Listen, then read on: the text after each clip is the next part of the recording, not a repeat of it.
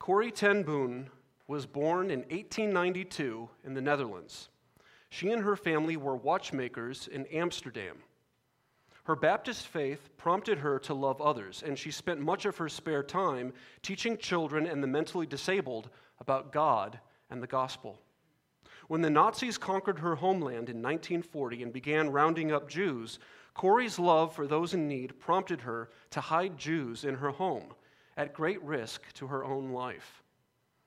Before long, she was betrayed and imprisoned for her efforts to thwart the Nazi genocide. And she would have died in the gas chambers but for a clerical error. She is a shining example of Christian love, a love that sees human need, feels compassion, and acts upon that compassion. It was Christian love that allowed her to value those whom her society did not value, the mentally disabled, and to rescue those whom society hated, the Jewish people. It was also that Christian love that allowed her to forgive the very people who had abused her in the concentration camps. Is that kind of love unusual for Christians? Is it something only extra spiritual super Christians are capable of? Or is this kind of bold, self-sacrificing love something that should characterize most Christians? In fact, is that kind of love the mark of a true Christian? Today's passage is all about Christian love and how to tell true love from false love. Turn in your Bibles to 1 John chapter 3, verse 11. If you're new to the Bible, if you go to the last book of the Bible, Revelation, and you flip forward to the left a little bit, you'll get to the small epistle of 1 John. 1 John chapter 3, verse 11. While you're turning to 1 John chapter 3, let's recap our series through 1 John, which we are calling Basics for Believers. John is using basic, simple language, yet he often says very profound things. Let's again review the three tests for the three basic elements of true Christianity. John keeps talking about these three basic elements. So we've created our own little periodic table of elements for true Christianity. The elements are truth, what we believe, light, how we live our lives or our morality, and love, who and how we love. John keeps giving us tests that tell us if these three elements are present in our lives. If someone or some church doesn't pass all three tests, it's a pretty clear indication of the absence of true Christianity. Today's passage is all about the love test. Why love is important, what love is, what love isn't, and where love comes from. Join with me as I read aloud 1 John 3, 11 through 18. For this is the message that you have heard from the beginning, that we should love one another. We should not be like Cain, who was of the evil one and murdered his brother. And why did he murder him? Because his own deeds were evil and his brother's righteous. Do not be surprised, brothers, that the world hates you. We know that we have passed out of death into life because we love the brothers. Whoever does not love abides in death. Everyone who hates his brother is a murderer, and you know that no murderer has eternal life abiding in him. By this we know love, that he laid down his life for us, and we ought to lay down our lives for the brothers. But if anyone has the world's goods and sees his brother in need, yet closes his heart against him, how does God's love abide in him? Little children, let us not love in word or talk, but in deed and in truth. First, notice the contrasts in this passage. John loves contrasts, as we've seen earlier in this series. Dark versus light, children of God and children of Satan.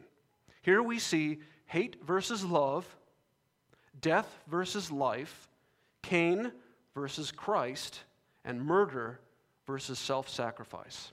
And there's a lot of ways we could structure this sermon, but I'm going to introduce a main idea, look at false love, and then look at true love, and then make some applications. So first, our main point, essential love. John introduces his main idea in verse 11. For this is the message that you have heard from the beginning, that we should love one another. Love is an essential part of true Christianity. It is fundamental. It's foundational. Notice he says, from the beginning.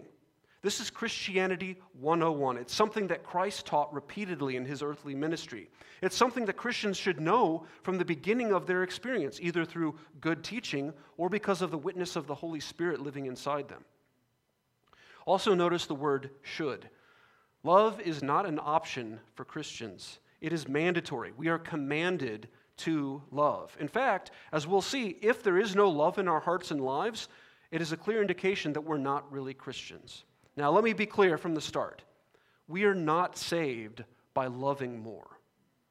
But once we have been saved, our sins have been forgiven, then we are capable of loving. But what is love? Since love is so important to true Christianity, it might be nice to know what love is and what it isn't. John starts out describing what love is not. Second point, false love. In verse 12, John gives us a negative example of love, Cain. We should not be like Cain, who was of the evil one and murdered his brother. And why did he murder him? Because his own deeds were evil and his brother's righteous.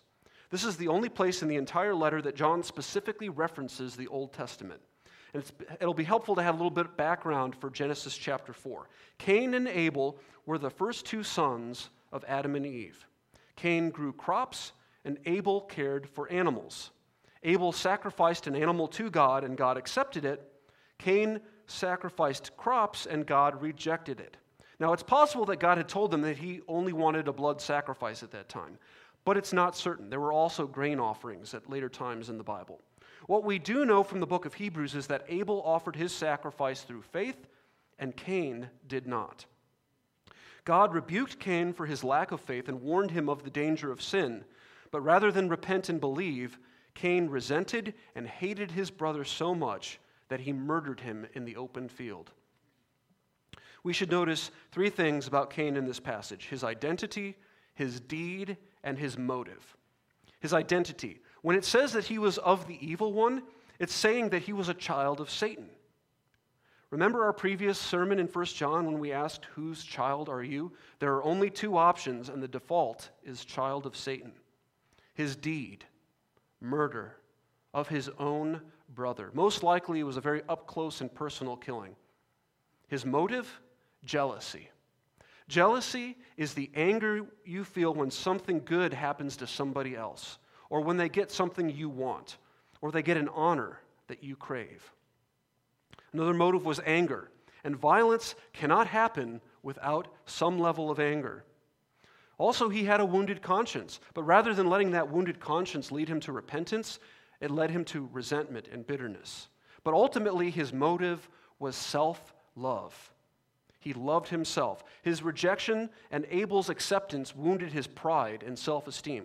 Because he loved himself more than God and his very own brother, he was jealous and angry enough to commit murder. Then in verse 13, John gives us a related concept. You might call this Holy Spirit mind wandering, if you will. John can sometimes be like Joe Biden. He seems to start one sentence and then end another. But in some ways, he can also be like Donald Trump. He has the best words. And if by best words you mean the most simple words that everyone can understand, yes, John often has the best words. It's okay if you make fun of both sides, right? Right? Okay. Now, you libertarians snickering in the back, don't get me started on you guys, okay? Here's verse 13. Do not be surprised, brothers, that the world hates you. This is the related concept. Just like Cain, who lacked faith, hated Abel, who had faith, so the world, which lacks faith, hates us who have faith in Jesus. He says, don't be surprised. Literally, don't be shocked when the world hates you. And that's a hard truth for those of us who are tempted to give in to peer pressure. This isn't the first time that John has warned us that we will face opposition from the world system that is opposed to God. If we love Jesus and try to live for Jesus, we will face opposition. We will be misunderstood. Then in verse 14, John gives us yet another love test. This one from a slightly different perspective. Verse 14. We know that we have passed out of death into life because we love the brothers. Whoever does not love abides in death. Here's the love test. If you have love, it means you also have spiritual life. And if you don't have love, it means that you have spiritual death. The implication is that our natural state is spiritual death. And if you don't believe that, read Ephesians 1 and 2 sometime. Then he gives another version of the love test. Only this one we might call the hate test. Look at verse 15. Everyone who hates his brother is a murderer, and you know that no murderer has eternal life abiding in him. Here's the formula. Hate equals murder. And if that sounds really harsh to you, just read the Sermon on the Mount sometime. Hate equals murder, and all murderers go to hell unless they repent. In 1 Corinthians chapter 6, Paul gives us an extensive list of people who are not going to heaven. It includes sexual sin, relational sin, and murder. But he also finishes that list by saying, and such were some of you. This is the hope of the gospel, that anyone can be saved if they repent and believe. But those who have been saved will not stubbornly continue in a lifestyle of sin. They may give in to temptation and sin, but they will not make a lifestyle of sin. The thief on the cross was also likely a murderer, but when he admitted his sin and believed in Jesus, Christ assured him that they would see each other again in paradise that very day. Some of you are angry people. You might not realize it, but others around you probably do. Uncontrolled anger leads to violence, which can result in murder. And some of you should heed the warning that God gave to Cain back in Genesis 4 before it's too late. Sin is crouching at your door. It desires to have you, but you must rule over it. John has given us a frightening look at the opposite of Christian love, hatred and murder. Now he helps us see what true love looks like. Point number 3, true love. Now, when I say true love, I know a lot of you are thinking of that priest from the classic movie Princess Bride. Love, twoo, love. But by true love, I mean real love, genuine love, authentic love, not the mushy stuff, okay, guys? In verse 12, John gave us a negative example, Cain. But in verse 16, he gives us a positive example. In fact, the perfect example, Jesus Christ. By this we know love, that he laid down his life for us, and we ought to lay down our lives for the brothers. John will be even more specific in our next chapter, but here he is clear that God shows his love by sending Jesus to lay down his life for us, for believers. And lay down is the same word used for taking off a coat. And it's a good picture. He's setting aside something precious that he owns, his very own life, for the good of another. This is what Christ did for us. This is the core of the gospel, substitution. The sinless dying in the place of sinners. This is what makes the gospel of repentance, faith, and forgiveness possible. But he doesn't end there. In the rest of the verse, he makes the point that the implication of Christ's love is that we must lay down our lives for our brothers and sisters in Christ. Experiencing the love of Christ to us should produce in us a love for other Christians. But John just doesn't give us the ultimate perfect example. He brings it down to our level and gives us a more personal example, one that we can identify with and that hits us where we are in our daily lives. In verse 17, he shows what ordinary, self-sacrificing love looks like between ordinary people. But if anyone has the world's goods and sees his brother in need, yet closes his heart against him, how does God's love abide in him? Here is the situation. You know a fellow Christian has a need, financial, especially here, John is using a financial or physical need. It could be emotional or even spiritual. And you know that you can help with that need, either by giving or encouraging or discipling, and you feel compassion for that person, and that compassion leads you to act in compassion by meeting the need. For example, I could see that Becca Towery has holes in her jeans on Sunday. And I could reasonably conclude it's because she can't afford jeans without holes in them. But then when I get to know Becca and her situation, I discover she just likes wearing fashionable, holy jeans to church. I had her permission before using her as an illustration, and she wore jeans without holes in them just to spite me today. All the commentators agree, in order to demonstrate this kind of love, we must, 1, be aware of the need, 2, have the ability to meet the need or at least help with the need, and 3, we must choose to help. Some of you in this room are examples of this kind of practical love. Some of you knew that there would likely be financial needs in the church for people affected by COVID-19. And you had the means, either because you have a steady paycheck or because you have savings, and you gave money to the church specifically to help people who were affected by COVID-19. And we've been able to help people practically because of that love. What are some reasons that we might not be aware of the need of a brother or sister? Selfishness is one.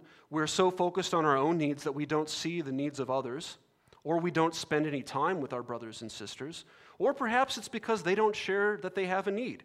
Sometimes we need to be humble enough to admit to others that we have needs. We aren't all mind readers, especially us men. Can I get an amen, ladies? Right? Yeah. We also must have the ability to help. We must have the means to help. One of the reasons that God urges us to work hard, besides for His glory, which is the ultimate reason, another reason is that we can meet our own needs so that we can help meet the needs of others. This is the difference between materialism, living for money and the things that money buys, and wise financial stewardship, living and working and saving for the glory of God and the good of others. Finally, John wraps up this passage on love with a final contrast. He sums up the difference between true love and false love. Verse 18, "Little children, let us not love in word or talk, but in deed and in truth." False love is only concerned about words and talk. False love just wants to feel like a loving person or to look like a loving person to others. We might call that virtue signaling, although it happens on both sides of the political aisle for sure. But true love is a real love in truth. It's genuine, it's sincere, and true love leads to action in deed. John again addresses his readers, including us, with his favorite term of endearment, little children. He tells us that all true Christians truly love, and they truly act upon that true love. And he encouraged us to keep on loving each other in truth and in deed. I have 5 applications for you today, each phrased in the form of a question. And I'm sure our panel of men this afternoon will have even more helpful things to unpack from this passage, so please tune in this afternoon when we post that. But here are 5 applications I think we should consider here. Application number 1, is love a feeling or an action? This is an age-old question. In modern culture, especially in our popular music, love is just a feeling. Someone makes us feel good, that's love. It's easy to fall in love, and it's easy to fall out of love. Now, some more honorable people might push back and say, no. Love is an action.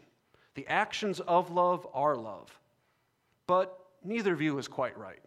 This passage helps us understand what love is. Love is a desire for the good of another. Love is the desire for the good of another. It involves feelings, wanting what is best for someone else, and it leads to actions. And I know that feelings are involved. Look at verse 17. When it says closes his heart against, in the Greek that literally means he closes up the entrails or the guts of his emotions. The King James Version calls it bowels of his compassion. Love involves emotion. It's a feeling you feel in your gut in many ways. Emotions are important for the Christian life. Some of you are tempted to suppress your emotions, and some of you are hopelessly controlled by your emotions. Our emotions should be controlled by the truth of God's Word, and the truth of God's Word should produce emotions within us. But true love isn't just a feeling. If real, it leads to action. And this is just one of the many instances where an internal, invisible reality leads to external evidence in Christianity. Just like how true faith leads to works, and true repentance, a change in mind about sin, leads to a change in behavior, so true love, a feeling and desire to do good, leads to action. But feelings are also involved in the opposite of love, hate. Hate is to desire harm or bad for another. Someone has something that you wish you had, and so you wish that they didn't have it. Someone didn't treat you the way you wanted, so you wish harm upon them. Or someone is part of a group that you hate, and so you hate them. Love is to desire good for someone, even if the object is not naturally lovable, even if you don't always have warm, fuzzy feelings about that person. And you parents in the room understand this. There's very few in the world that you love more than your children, but there's very few in the world who can frustrate you like your children, right? Those of you kids in the room are like, I don't understand what they mean. If you are truly a Christian, you will want what is best, what is good for other Christians. Application number 2. Is it always easy to love? Short answer, no. It often takes great effort, and it often takes great thought. Sometimes if we're not careful, we can hurt those we're trying to love, those we're trying to help. Those of you who have a loved one or a friend who has ever struggled with substance abuse, you know this kind of tough choice. What is loving and what is enabling? There's a great book on this subject. It's not exactly light reading, but really its title says it all. When Helping Hurts. When Helping Hurts. It's possible to hurt someone by trying to help them. And this affects how we love the poor around us. We have to decide when we should give money or food and when we should not. It affects the kinds of charities and nonprofits that we support through donations or volunteering. There is a passage where Christ commands us to give to anyone who asks of us, but this must come with an implicit exception for something that could cause harm to them. Just think, what if someone who is suicidal asks you for a gun or for a knife or a bottle of pills? What if a drug addict asks you for cash? This isn't about judging someone. It's thinking carefully about what will help and what will harm. This also has implications for public policy, even how we vote.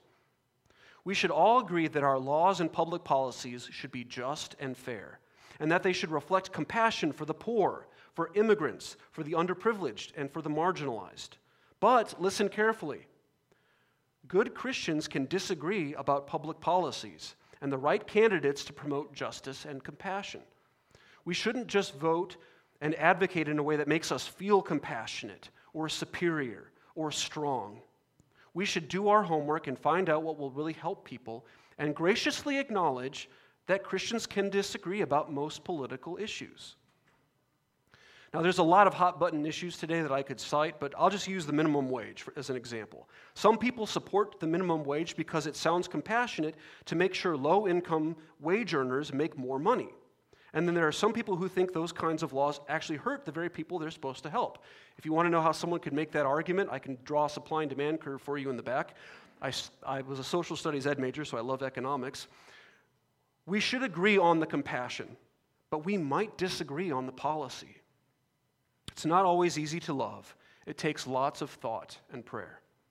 Application number 3. What about conflicts with other Christians? Some of you have been through messy church splits, or you've endured times of great tension within a church. Conflicts in church should not happen, but they do. Often conflicts come from petty jealousies and rivalries, or disagreements arise over matters of personal opinion. Sometimes it's over matters of right and wrong, truth and error. Regardless of the cause, how do we think about other professing Christians with whom we've had conflicts? First, we should humbly examine ourselves and see if we have something we need to apologize for. We can often be so blind to our own sin, especially when it involves the sin of others. Second, we should seek reconciliation, if possible. But it's not always possible. Sometimes you just have to agree to disagree and even go your separate ways. Paul and Barnabas had a sharp disagreement over John Mark in the book of Acts, and they even parted ways over it. And the Bible doesn't say either one of them was wrong. All we know is that eventually Mark earned Paul's trust back. Third, and Martin Lloyd-Jones really helped me with this point in his sermons on this passage, loving someone isn't always the same as liking someone. Love is not always the same thing as like. Now, if you are struggling with hard feelings for other professing Christians, here's a practical suggestion, and it's one that I follow myself. Pray for them. Put them on your regular prayer list. Pray that God would bless them, work in their hearts, and use them for His glory. It's really hard to hate someone if you're praying for them. So rather than gossiping about them or slandering them, use your words to ask God to bless them. What about false teachers? Shouldn't we feel righteous anger over their false teaching? Yes, absolutely. There's a cliche that helps here. It's cliche, but it's a good one. Hate the sin, love the sinner. It's even so well known that it's quoted in the musical Hamilton. Hate the sin, love the sinner. Lovingly expose the false teaching and pray that God would bring the false teacher to repentance and faith in the truth. But what about more serious conflicts? What about injustice and even abuse? Application number 4, what about abuse? There's a lot that could be said, but let me just say this. You can love someone and protect yourself. You can love someone and still seek justice. Application number 5. Where does this love come from? Where does this kind of love come from? John has been describing a radical, self-sacrificing love. Where does this kind of love come from? Remember verse 16. By this we know love, that He laid down His life for us. Spoiler alert, this verse foreshadows what John's going to unpack in greater detail in chapter 4. But this is clear. Love comes from God. And God's greatest demonstration of love to us is sending Jesus to die for our sins. This is the gospel. If you have never experienced the love of God through the forgiveness of sins, you can do that today. Admit your sin, believe in Jesus, and rely upon His death on the cross in your place for the forgiveness of sins. And if you have any questions about that, would you please talk to one of us today? We would love to help you know the love of God in Christ, to love to help you know from the Bible how you know your sins have been forgiven. The gospel is the ultimate expression of love. All true Christians must love. If someone does not love, they are not a true Christian. Love is something that should set Christians apart from the world. In John's gospel, John 13:35, Jesus tells us that Christian love for one another is one of the greatest proofs that someone is a Christian. By this, all people will know that you are my disciples, if you have love for one another. One of my heroes is my Aunt Nancy. Dr. Nancy L. Herbster spent almost 30 years in Africa, in the Democratic Republic of Congo, formerly known as Zaire, before the Lord took her home after a battle with cancer. She helped found a series of optometry clinics and started a Christian aid organization that is still going strong today. Thanks in no small part to her, I've always had a special burden for Africa. During her time in Africa, she was always a member of a local African church. Some of you know the tribalism that plagues much of the continent of Africa. Some people hate and even kill each other simply for belonging to the wrong tribe or the wrong religion. And one of the most famous tribal conflicts in all of Africa is that between the Hutus and the Tutsis. If you've ever seen the movie Hotel Rwanda, you have an idea, although there were massacres on both sides over the years. Here were people raping and hacking each other to death with machetes in the streets. In 1994, a terrible genocide took place in Rwanda, and my aunt lived just across the border in the city of Goma, and many times her city hosted huge refugee camps. But in her local church, there were both Hutus and Tutsis. There were people whose loved ones had been murdered by the relatives of fellow church members. But they still loved each other because they knew that they were brothers and sisters in Christ. In fact, when one of the many rebel groups would come through that town, they would hide each other in each other's homes. Kind of sounds like Corrie ten Boom, doesn't it? Where does this kind of love come from? It comes from the gospel. As Christ taught us, those who have been forgiven much love much. If these Congolese brothers and sisters can overcome their tribal hatred for one another through the gospel, surely we can love our brothers and sisters in Christ who look differently, think differently, and even vote differently. By this, all people will know that you are my disciples, if you have love for one another. Thank you for listening to this resource of Faith Family Church. We gather on Sundays at 495 Hugh Hunter Road in Oak Grove, Kentucky, and are a short drive from Fort Campbell and Hopkinsville, Kentucky, as well as Clarksville, Tennessee. For more information, visit our website, myfaithfamilychurch.com.